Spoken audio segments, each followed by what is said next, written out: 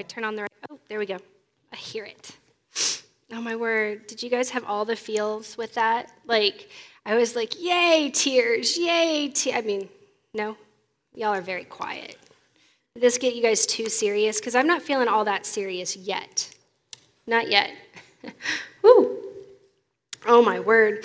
All right, so I've decided that I don't need like a podium. I need a table. Like, it's like a desk. I need like an entire like water bottle, coffee cups, cell phones, used tissues. Anyway, and I'm not as tall as the guys, so we had to, I don't know what they did with it. Thank you guys for hunting me down something shorter, because the other podium literally comes up to like here on me. And and I feel like a little kid at a dining table, like, hello, up above that. So we're experimenting with something different today. I appreciate y'all's patience with that. Oh, my word. That video, I'm sorry, I'm still stuck a little bit. Like, it just got me. It was so beautiful. I have to tell you that one of the most favorite things Brad and I have ever done is having Fridays on the Farm, which we did for months and months and months. Really, the reason we quit doing it regularly is that we outgrew our home. We just love children, all the children, and they just don't fit in our home with all of us at the same time. So I'm praying about that. I have this thought that one day maybe the Lord would let us, expand that a little bit. I laugh because I would love to own one of those huge tents like you see at like a car sales show or like a carnival, and like we just throw everybody under a ginormous tent in the front of the 5 acres. But until that, we've had to limit the times we have things out of our house until it's just smaller groups. But one of the things I want to do this fall is actually do a time of people just coming out and do some bonfires and roasting marshmallows and just hanging out. Some hangout times for the families. So if you guys would be interested in that, hit me up at some point, let me know. We'll plan on that sometime once it actually is not 95 degrees outside at the end of September. God and I have been having words about that one lately. I'm praying over next Sunday. I need y'all to pray with me. Friday is supposed to have a lovely cool streak move in. And Sunday morning has 30% chance of rain. That's not much, but y'all, we're like in this drought where we haven't had rain in several months. So 30% rain could be like 100% by Sunday morning. So we're just going to pray that the Lord keeps the cool weather and pushes that rain off to like Monday, right? Can you guys pray with me about that? I believe he listens to his people when we pray, which is me jumping into our family values. So Brad has been doing the last couple of weeks, let me see how I can get this here, a series that we've been talking about a lot at our house, because it's fun when you live with the pastor, you talk church a lot. And so, but we've been talking a lot about it because one of the things that we get to do here is talk in a way that about certain things that probably we won't get to talk about in the same way in the future, because what we're doing here is creating culture, right? So y'all are like the mamas and the papas, which instantly makes me think of like the we're like going, I know I see giggles out there, but we're like the moms and the dads, and we're setting the culture for King's Church for the future. And so we're going to declare things over each other, over our body, like encouragement. We want to be an encouraging people, and bold. We want to be a bold people that jump in and do the hard when the hard needs doing, but is also boldly loving, right? And we just jump in and we do life together. And I know that that is your heart too. And I know that I usually sit back with the kids doing the art tables with them on the 5th Sundays or during the summer. It's one of my favorite times. When I realized today I was going to be up here, I was slightly disappointed because I love you guys, but I love your children. I love them. And getting to hear how they process the sermons up here is amazing. Like, they gather things out of it and think of things that I never would have thought of. So feel free to ask them about it later. Pick their brains and see what they've heard. Because as they're coloring, they're hearing. And maybe probably sometimes better than we do. So if you need a coloring sheet, feel free. I think there's clipboards somewhere. Miss Christie's up here. Pastor Christie is sitting up here painting away. So she's going to process really well this morning too. Thank you, Christy, for painting while I'm sharing my heart. So today we're talking about the word generosity. And here's the idea behind generosity. I struggled a little bit with this week. Like, really, is that the key word? Is that kind of one of the ones that I want to stick down one day? Like, put a pin in it, and this is the word? Because my heart wanted to say stewardship. But I felt like this expressed better what I wanted to do with our stewardship than just the word stewardship, that we are to be a generous people. And so I'm talking individually that we have good news to share. That's what generosity is, right? We have something good to give away, to share with other people. So I'm talking individually, but I think it is especially important, since we're the mamas and the papas sitting here, that we understand this corporately. So it's an individual mandate that we're going to live generous lives, but we're going to be a generous people. Does it make sense? All right. And I think that we want to be a generous generation that sets up future generations for a blessing and a bounty that they are ready to give away. Can y'all do that with me? Can we commit to walk in this? It's going to get a little hard here in just a minute, but we're going to do this. So I'm sitting on this stage right here, a stage that Brad mentioned this earlier. I don't deserve, y'all. I have done nothing to deserve this platform or this stage. Most of us have done nothing in this room. Most of us. Some of us have worked very, very hard, but most of us have done nothing. We didn't build this building. We certainly didn't pay for the building of this building. And now we're here. And we take stewarding this place very, very seriously. The good news is, behind the scenes, there is lots of talk about stewarding the building well. Lots of work that goes into that. And if you haven't heard about it, you just wait, because I'm sure somebody will ask you to help out with it at some point. But why? Why do we take stewarding it well? Why did God place us here? Why does it matter? It matters because corporately and individually, we matter to God. And God has put some specific measures in place for us to receive this blessing and for us to receive blessings in our individual lives. Much like this building is a huge blessing to King's Church, we want to corporately receive the blessing and keep it, but be ready to pass it on. Does that make sense? Are y'all with me? You guys can make noise. It's okay. I have 4 kids. I'm used to talking through stuff. So here's my big idea for this morning. The first fruit blesses the rest, and where you lay your first fruits is your tithe. Let me say it again. The first fruits blesses the rest, and where you lay your first fruits is your tithe. Yep, we're going there this morning. We're going to talk about money a little bit. Not just money, but the heart. The biggest failure of humanity is our inability to trust God. Let's jump back into Genesis, right? That's why we sin, is a trust issue. That's why we steal, we lie, we cheat. We don't really trust God to take care of our needs. In the Old Testament, God knew that he needed to address the trust issue. Y'all, I'm a teacher too, so I'm going to write and pen, and we're going to talk this through, because I don't want to skip some of the stuff that I really felt like the Lord was sharing with me this morning. So I'm just going to do that. If you have a Bible with you, if you get it out, we're going to actually jump around a little bit in the Bible. You're more than welcome to use your app. Good luck, your thumbs are going to get a workout. And if you have anything to take notes on, you might want to pull some of that out too, because we're going to probably be referring to this some in the future, but we're going to go back and forth here some, all right? In the Old Testament, God knew that he needed to address the trust issue as he formed the people of Israel. So he asked them to do something very difficult, to trust them with their very lives. He put in practice something called the principle of first fruits.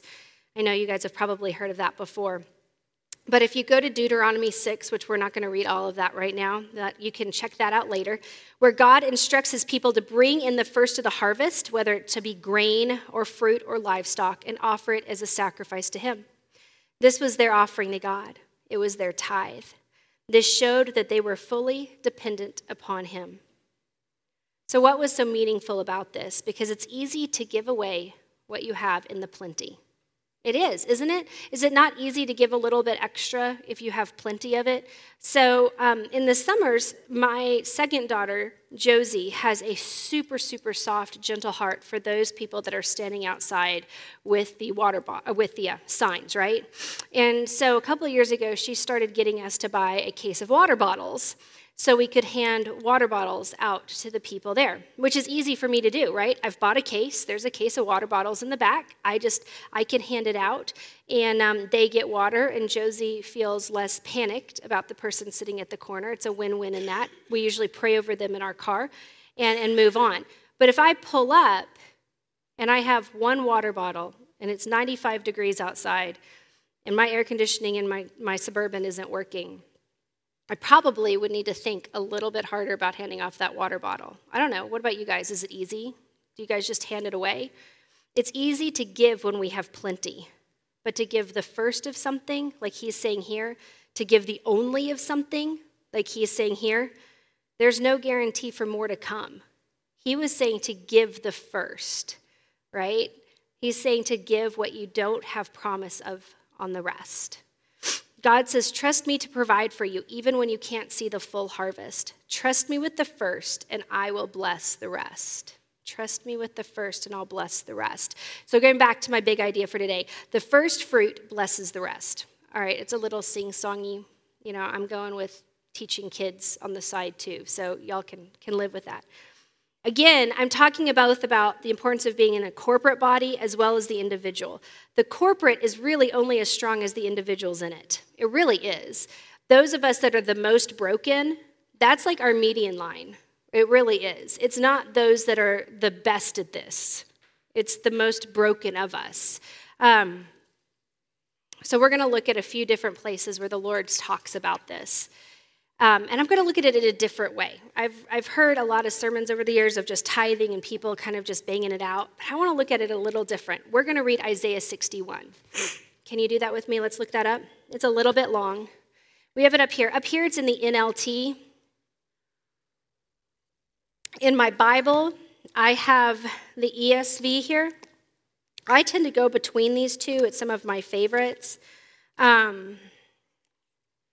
Just for Meg. But we're going to start in the NLT, so feel free to go along with what you have. And yeah, we're going to read the whole thing, all right?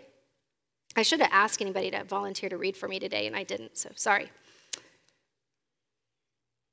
Pull up those glasses. The Spirit of the Sovereign Lord is upon me, for the Lord has anointed me to bring good news to the poor. Do you guys agree with that? Are we ready to bring good news to the poor? Awesome.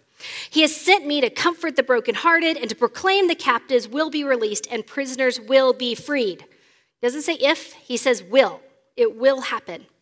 He has sent me to tell those who mourn at the time of the Lord's favor has come, and with it the day of God's anger against their enemies. To all who mourn in Israel, he will give a crown of beauty for ashes, a joyous blessing instead of mourning, a festive praise instead of despair. In their righteousness, they will be like great oaks that the Lord has planted for his glory. They will rebuild the ancient ruins, repairing cities destroyed long ago. They will revive them. Though they have been deserted for many generations, foreigners will be your servants. They will feed your flock and plow your fields and tend your vineyards. You will be called a priest of the Lord, ministers of our God. You will feed on the riches of the nations and boast of their riches instead of shame and dishonor. You will enjoy a double portion of honor. You will possess a double portion of prosperity in your land, and everlasting joy will be yours. Oh man, I love Isaiah 61. I love it. For I, the Lord, love justice. I hate robbery and wrongdoing. I will faithfully reward my people for their suffering, and will make an everlasting covenant with them. Which of you guys want to live in the covenant of the Lord? Look, I mean, he's like giving us all these blessings here, right? He's going to do all these things, and he's going to make an everlasting covenant with us. Their descendants, starting over here, their descendants will be recognized and honored among the nations. Everyone will realize that they are a people and the Lord has blessed. I am overwhelmed with the joy of my Lord, for he has dressed me in the clothing of salvation and draped me in a robe of righteousness. I'm like a bridegroom dressed for his wedding, or a bride with her jewels. The sovereign Lord will show his justice to the nations of the Lord, and everyone will praise him. His righteousness will be like a garden in early spring, with plants springing up everywhere. I remember when I moved to Kentucky, one of the things that struck me the hardest, having moved here from a high desert land that had green if you were beside a creek or a river. The rest of it is shades of browns and taupes and maybe some purples. But the greens were beside the river. When I moved to Kentucky, in the winter, everything is brown. Like it goes really brown for the most part, unless you're where they've planted the weird grass. And I don't know what that is that never goes brown. Have you guys seen that? It's like always green, but it kind of looks fake, but it's real. So I don't know what that is. There's chemicals involved. But the rest of Kentucky goes completely brown. And then spring starts to happen, right? And it goes so green, and you're like, oh, this is lush, this is beautiful. It happens every spring for me. I think it's time to clear out the flower beds to get ready for like a garden or the fresh potting of flowers and all of that. And it just keeps getting green and then greener and greener and greener. And by July or August, you're like, we live in the middle of like a tropic forest. Like the weeds get bigger. The forest gets so thick you couldn't even walk through parts of the areas. I mean, it just like keeps growing, keeps getting greener. It doesn't plateau at that pretty level. It just keeps going. But by winter, it's all died off again. But it's this cycle of, at some point around the 1st of August, I'm really kind of done with the weeds and the weed eating and all of that. Because where I grew up at home, it's starting to get chilly by then. And you're done. You've put in all your summer hours working on stuff, and you're done. But here we still have like 2 or 3 more months of gardening. I don't know. I mean, I've been here 8 years. I don't know how long it's going to take me to get used to that. I wish I was faster. But his righteousness will be like a garden in early spring with plants springing up everywhere.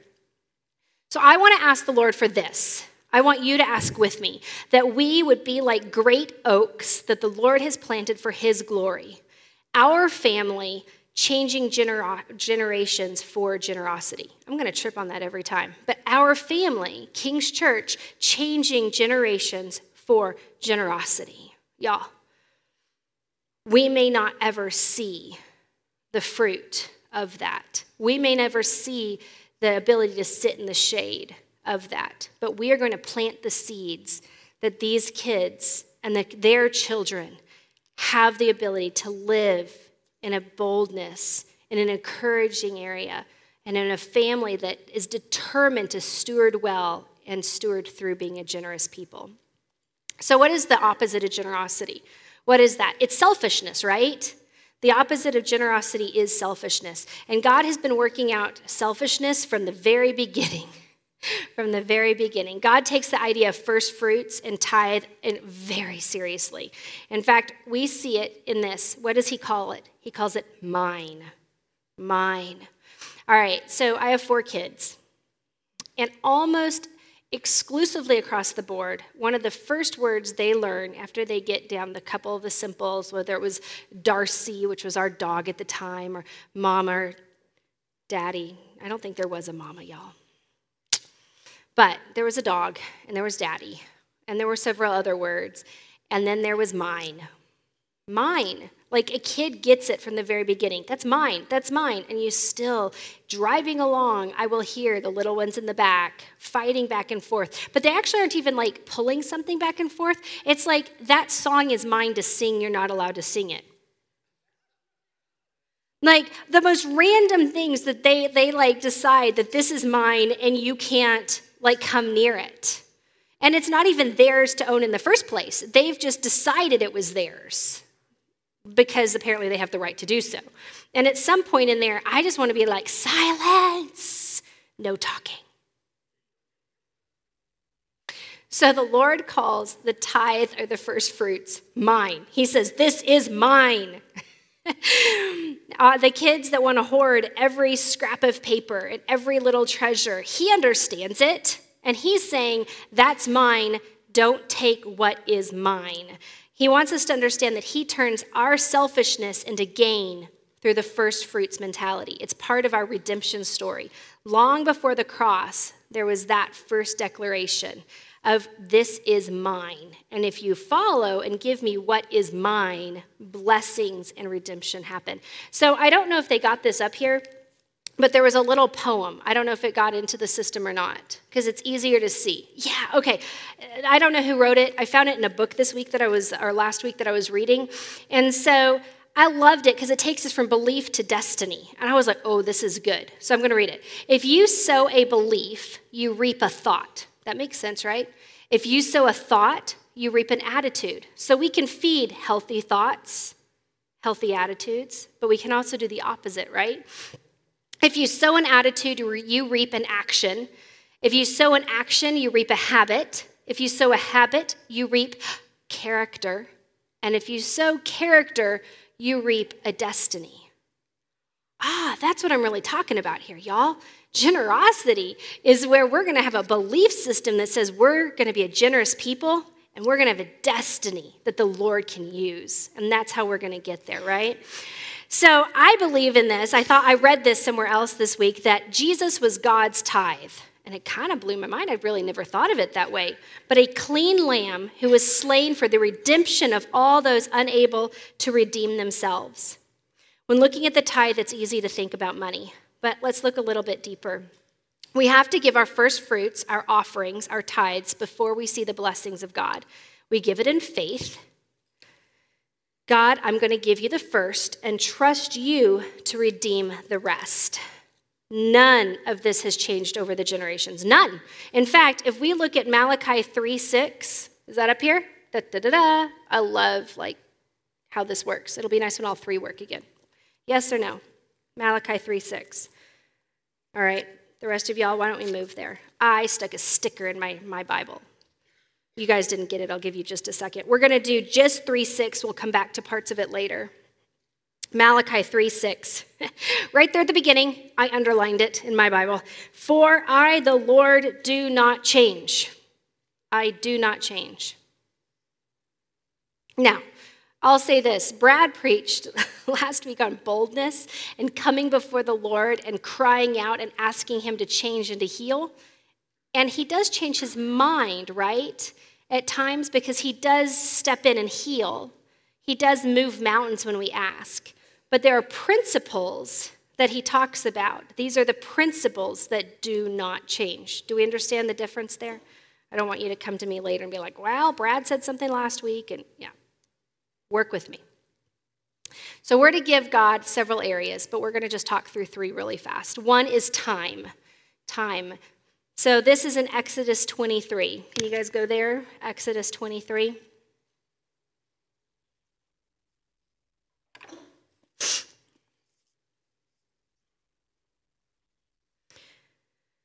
Exodus 23:19. As you harvest your crops, bring the very best of the first harvest to the house of the Lord. So it's as you're doing it.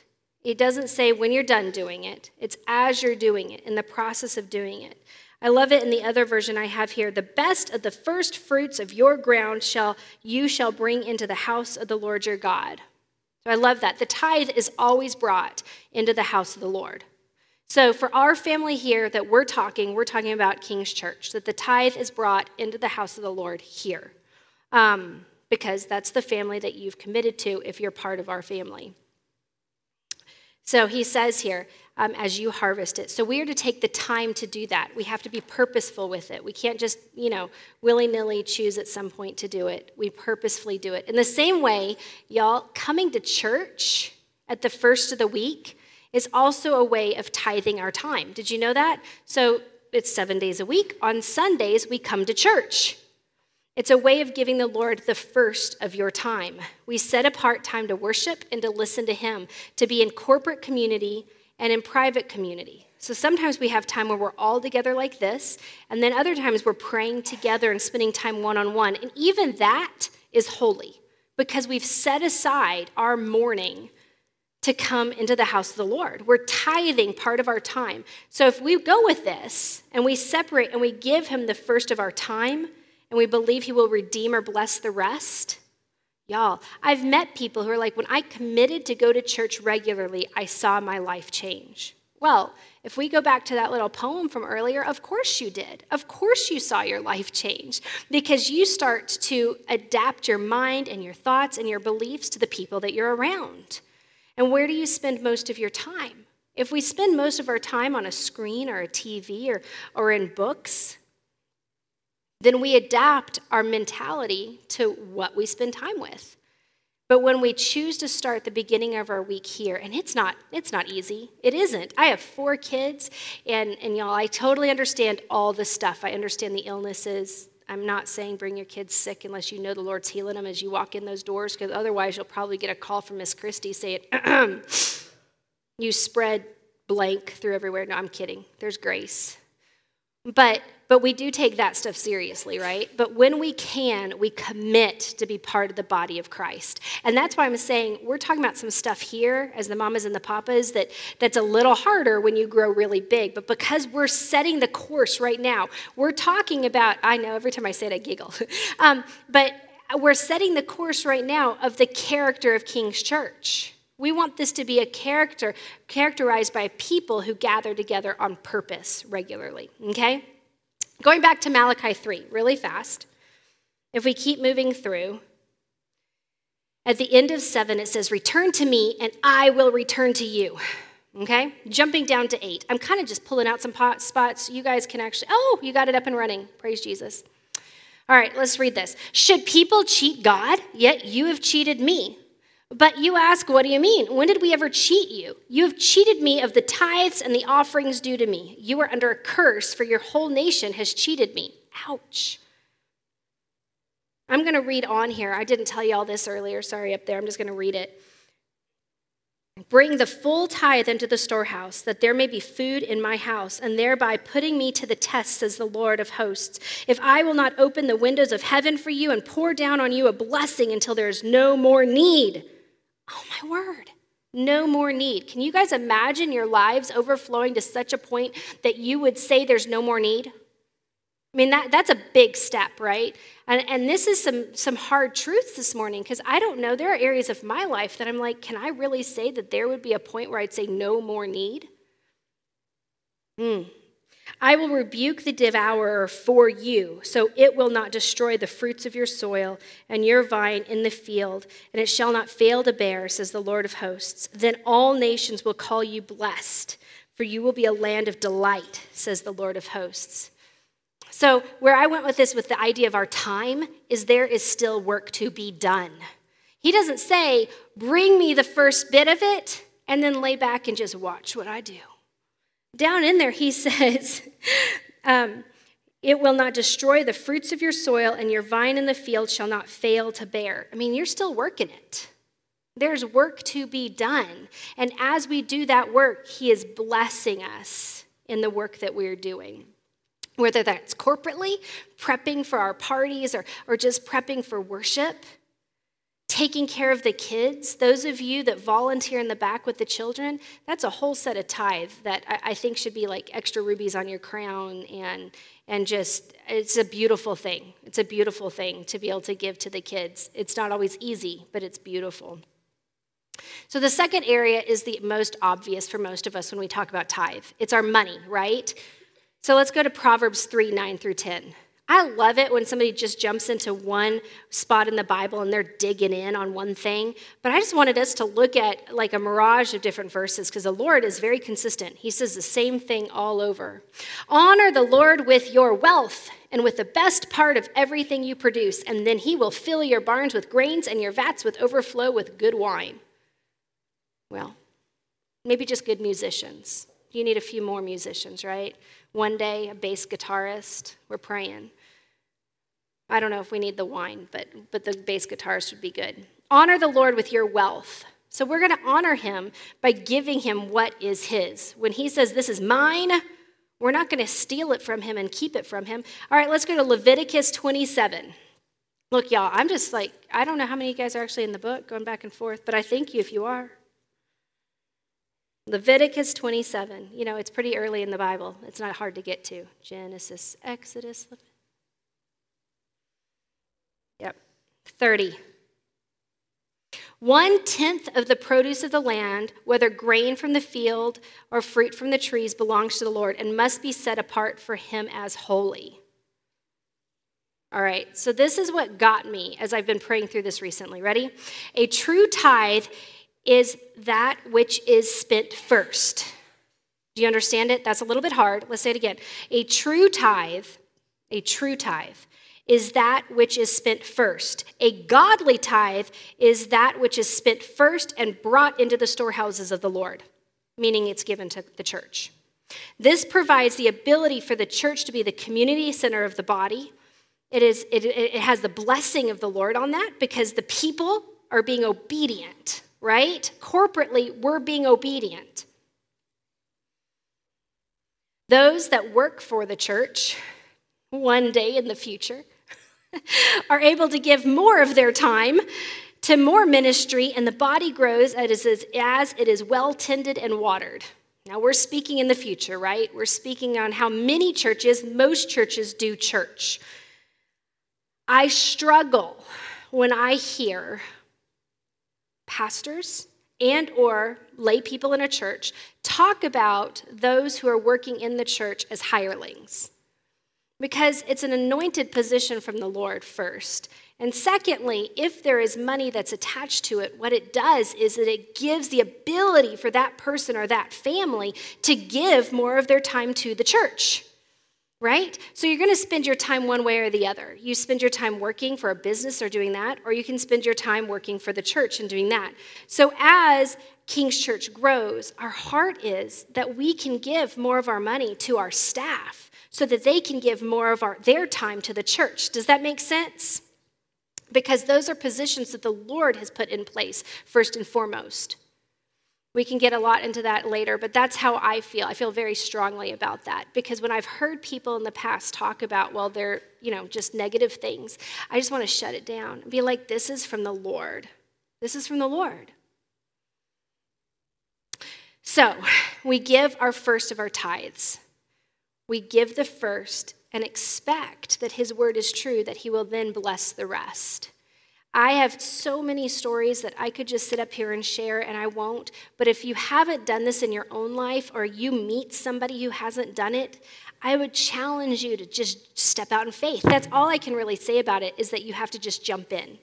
And when you're budgeting your money, most of the time it doesn't make sense. It doesn't. Giving 10% to something first doesn't make sense.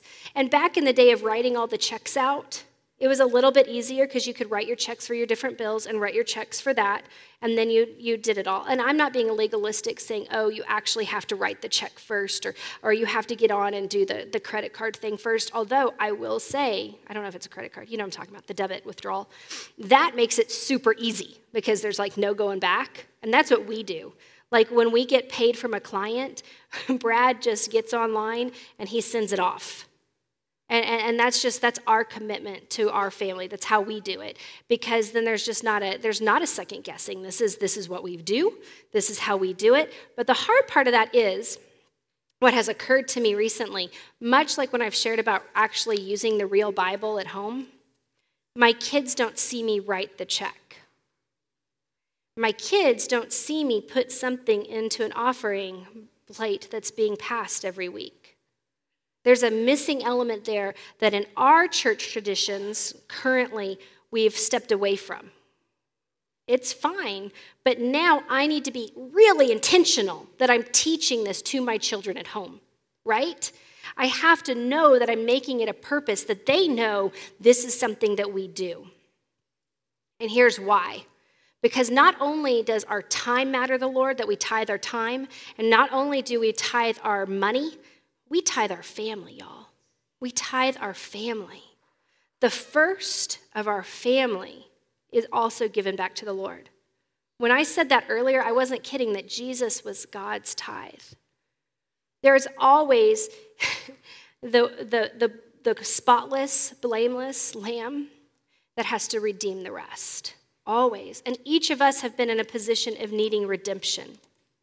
And needing to know, how are we redeemed? And he died for us. So thankfully, we don't offer our children in the same way. Does that make sense? We don't. But we do need to teach them and dedicate them to the Lord. and make sure that they understand that these are life truths, that when they walk in the generations that we walk in, there's a blessing for the generations to their future. Okay? That may be a little confusing, maybe a little rambly, but live with me here for a second. Let's jump into Exodus 13:2.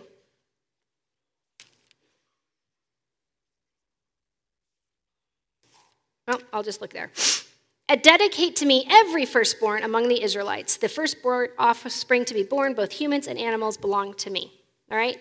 It's because of the whole idea of the firstborn. So I love it. I love this story, and it kind of illustrates in a little bit of teaching this to the children. Catherine and William Booth, you guys familiar with their names? Okay, they were the ones who started the Salvation Army from the very beginning. They are the ones who did that. But they did some very, very specific things in their family. They had 9 kids. 8 of them were natural born to their home, and they had an adopted son, which makes me love them even more. And they raised their 9 kids. Catherine especially took this seriously. She raised her 9 kids and her family, and then they literally raised an army. So here we talk a lot about raising our family first, doing family first, and then raising the army, but she really did. They raised their family, and then they started the army, the Salvation Army. Catherine Booth and her family just took that calling so seriously. I read a passage written by one of their daughters, and I think her name may have been Catherine also, so I think she went by Katie or something like that. But she actually, the book is called, or the passage out of the book was called, "To Whom Does the Child Belong?" And it's a passage reminding parents that a true and godly upbringing has one goal, and that is to raise true and godly disciples of Christ. Now, she was a minister as well. Katie was, if I'm using the right name. If I'm not, you guys look it up, so sorry. But she was a minister as well, and she was getting a little pushback because she would dedicate babies to the Lord, and at the time they would, I guess, sprinkle or something like that, and with water, and dedicate them to the Lord. And there was a family that she had refused to dedicate, in fact, several families, and she was getting pushback from it. And she said, I can't do it because I know that they aren't actually dedicated to raising disciples for Christ. And she took it that seriously. There was a line in the sand that until the parents kind of got their act together and decided to walk in that, she was not going to step into that role with the parent, outside the parents' blessing and their obedience. Does that make sense? So I'm not saying we're doing that. I just thought they took it so seriously that they were intentionally passing on the good news to others, that the families had to do that within their church together. I've shared this story before, but it's one of my favorites. It's one of my favorite quotes that we've taught our children. It's how I've prayed over my kids since they came into our family. But Catherine Booth would take all of her 9 kids, their little faces, every single night. Goes back to that poem earlier. And this is what she said. She said, "You are not here in the world for yourself. You have been sent here for others. The world is waiting for you." And she did it every night that she was home with those kids, for all 9 of those children. And almost every one of those kids went into full-time ministry as adults. She knew she was dedicating her children back to the Lord, and that there would be fruit from that. Sometimes when we dedicate, the hard stuff happens. It just does. But it doesn't mean that we're not called to tithe and to dedicate our children to the Lord too. Does that make sense? Proverbs 3, 11 through something or other. I think it's 11 through 13. There we go, yeah. "My child, don't reject the Lord's discipline, and don't be upset when he corrects you. For the Lord corrects those he loves, just as a father corrects the child in whom he delights. Joyful is the person who finds wisdom, the one who gains understanding." We're called to raise our children and to give them to the Lord, and to make sure that they know from an early age, this isn't an option in my family. It isn't an option. When you turn 18 or when you move out from this house, you can make the choices that you want to make. But as long as you are under my home and under my blessing, this is what our family does. But the cool thing is, again, I'm not just talking individual families. I'm talking corporately, that we look at each other as King's Church and say, this is not an option for us. We are going to dedicate our children to the future. We're going to raise them to know that the blessing that they have inherited, just like we have been given this building, that they have to steward it well in generosity by giving back to the Lord what is his so that they can retain the blessing for the future. Does it make sense? Lots of serious faces looking at me right now. It's okay. Maybe you guys are processing. I pray that's what's going on. So let's look at another section here. Romans 11, starting at verse 16. And since Abraham and the other patriarchs were holy, their descendants will also be holy. Ooh, can we be a holy people so that we can claim our descendants will be holy? Holy means what? Set apart, right? We're just going to intentionally do things differently than the world around us because he's telling us to do so. That's what obedience is, right? So we're going to do it. Since Abraham and the other 8 patriarchs were holy, their descendants will also be holy, just as the entire batch of dough is holy, because the portion given to the offering is holy. For if the roots of the tree are holy, the branches will be too. Ooh, I love that. I love that. The branches will be too. All right, can you keep going? Because I actually have through 22 here. But, you see that? Okay. But some of these branches from Abraham's trees, some of the people of Israel have been broken off. And you, Gentiles, those of you who were branches from a wild olive tree, have been grafted in. So now you also receive the blessing God has promised. That's us, y'all. Most of us. Some of you guys might be original. I don't know about that, but I am not. So now you also receive the blessing God has promised Abraham and his children, sharing with a rich nourishment from the root of God's special olive tree. Keep going. But you must not brag about being grafted in or replace the branches that were broken off. You are just a branch, not a root. Well, you may say those branches were broken off to make room for me. Yes, but remember, those branches were broken off because they didn't believe in Christ. And you were there because you do believe. So don't think highly of yourself, but fear what could happen. For if God did not spare the original branches, he won't spare you either. Notice how God is both kind and severe. He is severe towards those who disobeyed, but kind to you if you continue to trust in his kindness. But if you stop trusting, you also will be cut off. Man, y'all, I don't want my kids to be cut off. I don't want my family to be cut off. I don't want my church to be cut off, y'all. Because I think we all can think of instances where we know of families, individuals, churches who have cut themselves off in death loomed not far ahead. Spiritual death, emotional death, physical death. We need to be grafted in. He wants to be in relationship with us, one that cannot be if we're not made righteous. I love it. I've struggled with the word righteous for years. Like, what is that? And a simple definition I read was the desire to have right living before God. It's like, oh, that simplified it for me. All right, I love righteousness now. That really kind of changed it for me. And look at how closely when we were reading that it tied back to what we read in Isaiah 61, right? The Lord does not change. He wants us to change. So that's the principle of first fruits. In order to help us move back into full trust with God and his ability to bless us through our trust, we must give all of ourselves to him. Y'all, so many of you guys, this is where you are. I love it. I love it. That's why you're here, is because you have jumped in and you know this. But the reason I'm saying this, again, is that we are creating a culture of King's Church. And this is what we say to others that come in. Oh, you want to be part of King's Church? Awesome. We welcome you in. And this is who we are. Does that make sense? So we have a choice every day. Do we trust God with our money? I don't need to see your bank account, your checkbook, or your debit card. God already does. The word is clear. Bring your tithes into the house of the Lord. It will only bring you blessing when you do that with the first fruits. It will only bring you blessing. If you want to talk to me more about that later, one-on-one, it's perfectly fine. I have no problem talking to you about that.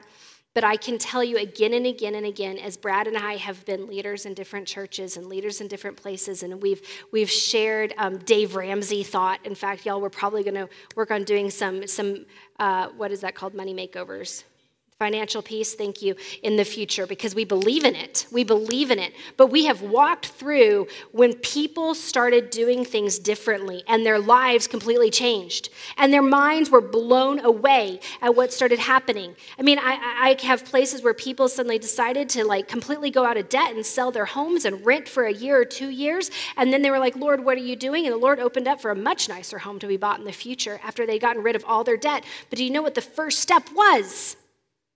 They started tithing. They started bringing their money, because that's the society we live in, into the house of the Lord and giving it. And their attitude and their thoughts and their destiny for their future generations began to change. He's also clear that we give our time to him. So how do we spend our time? Do we come here first week? Well, you guys did. You guys came in and you have given the first of your week to the Lord. So I'm going to pray a blessing over you before we go. I believe the Lord blesses that. But also sometimes we have to sacrifice a little bit to commit to the body, right? So there may be an area that the Lord's calling you to step into, to volunteering or to be part of something or doing something differently. Many of you do, and I'm looking at our core right here. So I'm looking at, and I know many of you are involved and give of yourself to this body outside of Sunday mornings. I know that, and I want to say good job. Like I feel like the Lord looks down and says like, good job, dear and faithful friend. I love it. Maybe he's asking you to step in and do more or to start something for the first time. It's not always easy either, but I think it's also a mandate that he owns our time. A mandate for our good as we give the first of our week over to God, and we can expect a blessing for the rest. And last, like we talked about here a lot, we're building a family first, and then an army.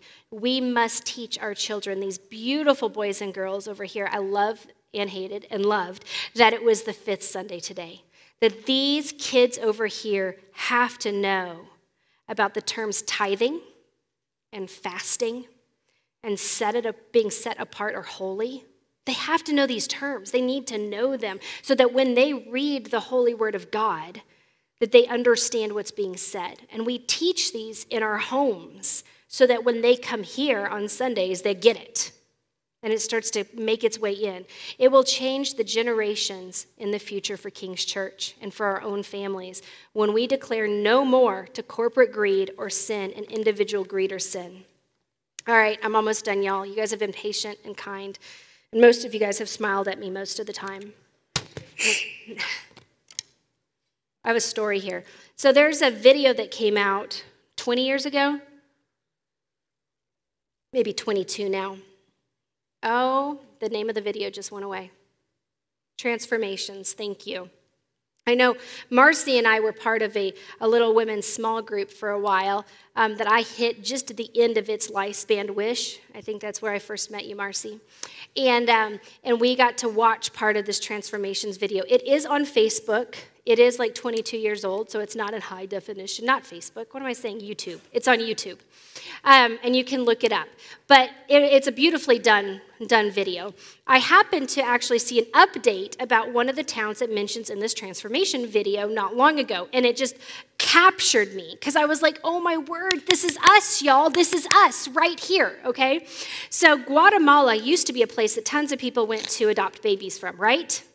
And then they shut their doors. In fact, I had some friends who had already adopted one baby from Guatemala, and y'all, they had a baby in Guatemala that was part of their family, had been promised to them, and they were supposed to travel to go get he or she, I don't know, and those doors shut, and it cut that. They weren't allowed to adopt that baby. I mean, there was heartbreak happening when that happened.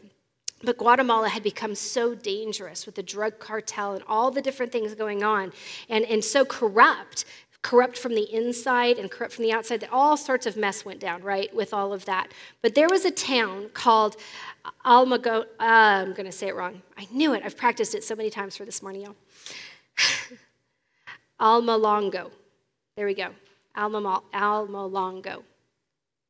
It's a little city in South America. It's gorgeous. There are these really, really high mountaintops. It's like a high valley mountain, right? And in the middle is like this valley. And it's not a very big valley, but there's like 20,000 people that live in this little valley. And I was thinking the town I'm from has like 7,000 people in the valley, and it's very tight. So there's a lot of people in a little space, right?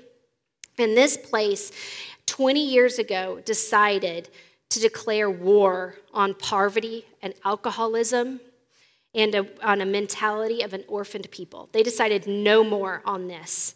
And they had such an issue with alcoholism, adultery, witchcraft, sorcery. It occupied the town.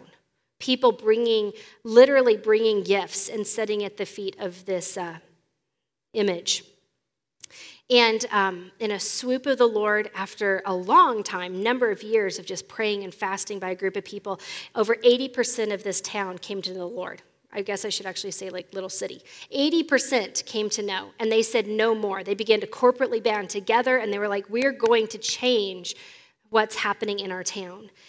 And I read a couple quotes about that. So I'd encourage you guys can go look it up later and see the whole thing. It's beautiful. But this was actually on Public Radio International, PRI. I can't sing it, but PRI International in 2016. They went back and looked at the town again, okay? And they're like, so 20 years ago, there's a documentary. Now we're at 20 years later. What's going on? And they said this. So now the idea is to explain that alcoholism doesn't affect just one person, but it affects the family and society at large. And that's how they decided to look at it. Each of the churches, each of the individuals, they started teaching that. This isn't a private decision. Just because you drink, not you personally, Betsy, but just because you drink, it's not about you. You're affecting all of us. The decisions that you are making is going on and affecting our entire culture. All of us are affected by you. You have to stop this. And then they gave the good news of the Lord, and people got saved and felt convicted and quit drinking. And this is on public radio. I was so excited. And then they went on to say another quote. The evangelicism, I'm not going to say that word right. It's long, y'all, has given many of the town's residents a powerful identity, one that makes them think the answer to any ongoing problem is simply more of what they've already got. An evangelical faith. Simply more. There's a problem. I just need more of the Lord. There's a problem. I go to the Lord first, more. I do it more. I fast more, I seek more, I share more. He's not less, I need him more. I loved it. They gave credit to God for not only changing their families in the town, but get this, are you guys ready? It changed their land. The Lord literally started healing their land. What was a dry and desert area between these two mountains, and the mountains were dry as well. The Lord literally, it started changing. They have no way of figuring out what happened. But there were rivers and rain that started coming out of these mountains into this low-lying land and made this just a beautifully fertile volcanic soil that is lush and started growing things that they can't explain, and growing at unprecedented rates. They said 40 years ago, before all this took place, they were taking out one truck of carrots and produce a month to go to sell, one truck a month. Within 20 years of that, they were doing 60 a week. And they were blown away, and this was at the time of the video. They were doing 60 a week, and they were shocked how much. So the updated videos that I was watching, they do 60 a day. 60 a day. Full-size produce that's coming out. And y'all, the carrots are this big and this big around. They're just this is crazy. So I don't have any idea. I don't know if they're using fertilizers. There's a lot of thought. What's going on? It doesn't matter. The principle to me is that really where they go back to it is that the alcoholism has completely dropped. They call it the city of little churches. The cities around it and the towns around it, which are just the same as they are, have not fully understood or can't describe what's going on there. It stands out. They are different. They are set apart than the area around them. Regardless of how we feel about it all, one thing is clear. These people live differently than the surrounding counties, our country, and it shows in healthy ways in areas of blessing. So God says this, trust me to provide for you, even when you can't see the full harvest. Trust me with the first, and I'll provide the rest. So I said at the beginning, I'm sitting here at a little tiny cute podium. I think it was probably a youth podium at some point because it's all written on up here. On a stage with microphones and screens and a whole lot of wiring that we didn't put in, so we don't always know how to fix it when something goes wrong. Praise Jesus, he's giving everybody on the sound team, just keep praying for the sound team. He gives them wisdom when I'm just like, I have no idea. But we didn't do any of this. You know what we did buy? We bought this Bose speaker, but we didn't actually even buy that. That was bought for us by some of our greatest friends and support and people that pray for you guys on a daily basis. They bought us that, which is awesome. We get to use it. Is that what we're using today to actually speak out of? I don't know. The lights are on. Somebody else, another church in Mississippi that are close to our hearts that love you guys dearly, bought us the keyboard. Is that the keyboard they bought us? But we haven't done anything up here, y'all. We haven't bought a microphone. We haven't bought a pew. We just ordered our first light bulbs so that this will work again. But the Lord's placed us here. But what do we have to do to be able to stay here, guys? Because I don't want to be foolish enough on my own to think, I earned it. Or it's going to stay. Because life is not static, y'all. You're either living or you're dying.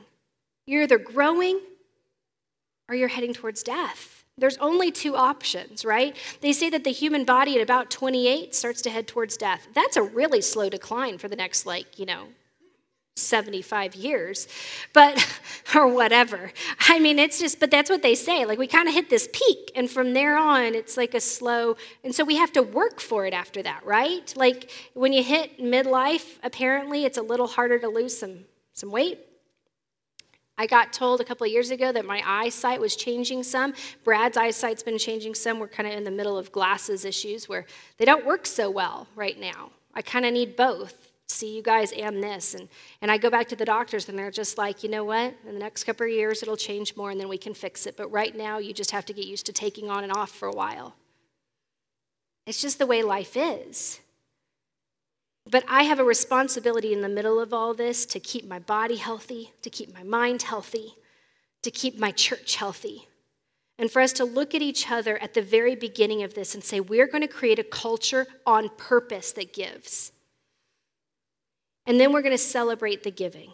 We celebrate the blueberry muffins out front every morning. Praise Jesus for the blueberry muffins. I mean, they really bless my heart every day. The coffee that's made, do y'all love the coffee? It doesn't just show up.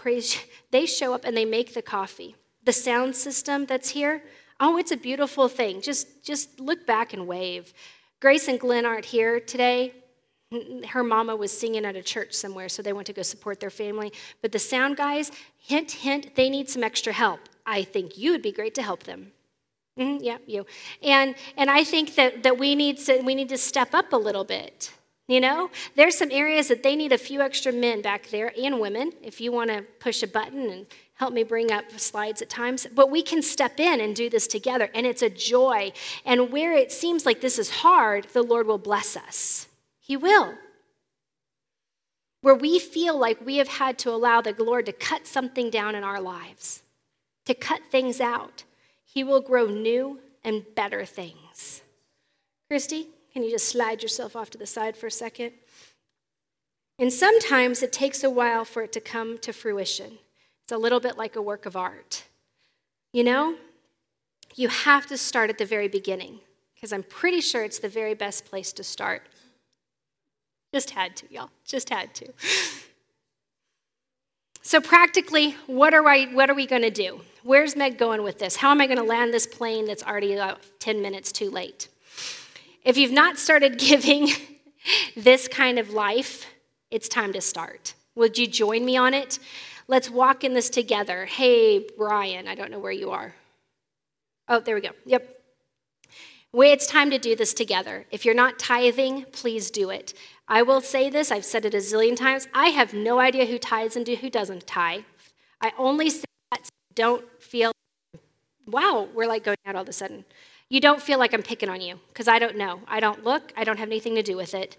What I can say is that corporately, we are only as healthy as the individuals in it.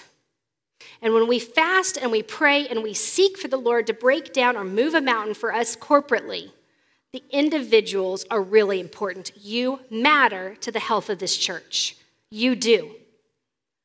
That doesn't mean go somewhere else. It doesn't mean that you can't be a part of this body. Wherever you go, because the Lord says, find a body, be part of it. Wherever you go, tithe to that body. Wherever your home church is, tithe to that body. But if you're here and you're committing to King's Church, tithe. And then watch what happens. I'm so excited about that part because I bet in 6 months we'll have stories. And at that point, shame is gone because you realize the freedom of what God is doing in your life. So join us in building this church and get involved, get in relationship, get in prayer. Our men's breakfasts and our ladies' breakfasts, those aren't clubs, they're just times to hang out. Those are heart bonding times where we can sit and hear one another. If you're not going to that, I'd encourage you to jump in. See where you can get to know the hearts of the people around you. We don't play games corporately on a game night just to play games. Y'all realize that, right? We laugh together. You know the story about families that eat together, stay together, and why a dining table at a home is so important? Same thing. Same thing here. So next Sunday is our first Sunday, right? So we family feast, but this Sunday, we are family partying. And we're opening our doors wide and saying, come eat with us, come party with us. So we need your help on that. I'm sure many of you are helping because she's been out there asking, I know. And so let's stop generational curses in our family and in the corporate church by living this lifestyle where your kids can and will see it. It doesn't matter how old your kids are. It doesn't. You can have grown kids. It will change their lives watching you be obedient. They see it anyway. You know that? So make sure they see the intentionality of being here and being a giving family because we are going to be generous together and we are going to have a heart of generosity because we are called not for ourselves but for others. And y'all, there's a world waiting for us, but first there's a city waiting for us. There are parts of Lexington that do not know the good news. They need to know it. And the only way they will hear about it and want to take part is you, asking and inviting.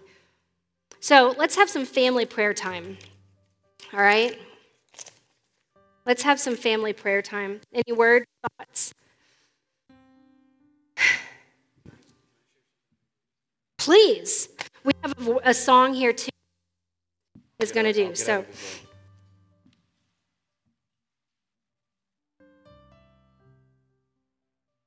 Can we all stand?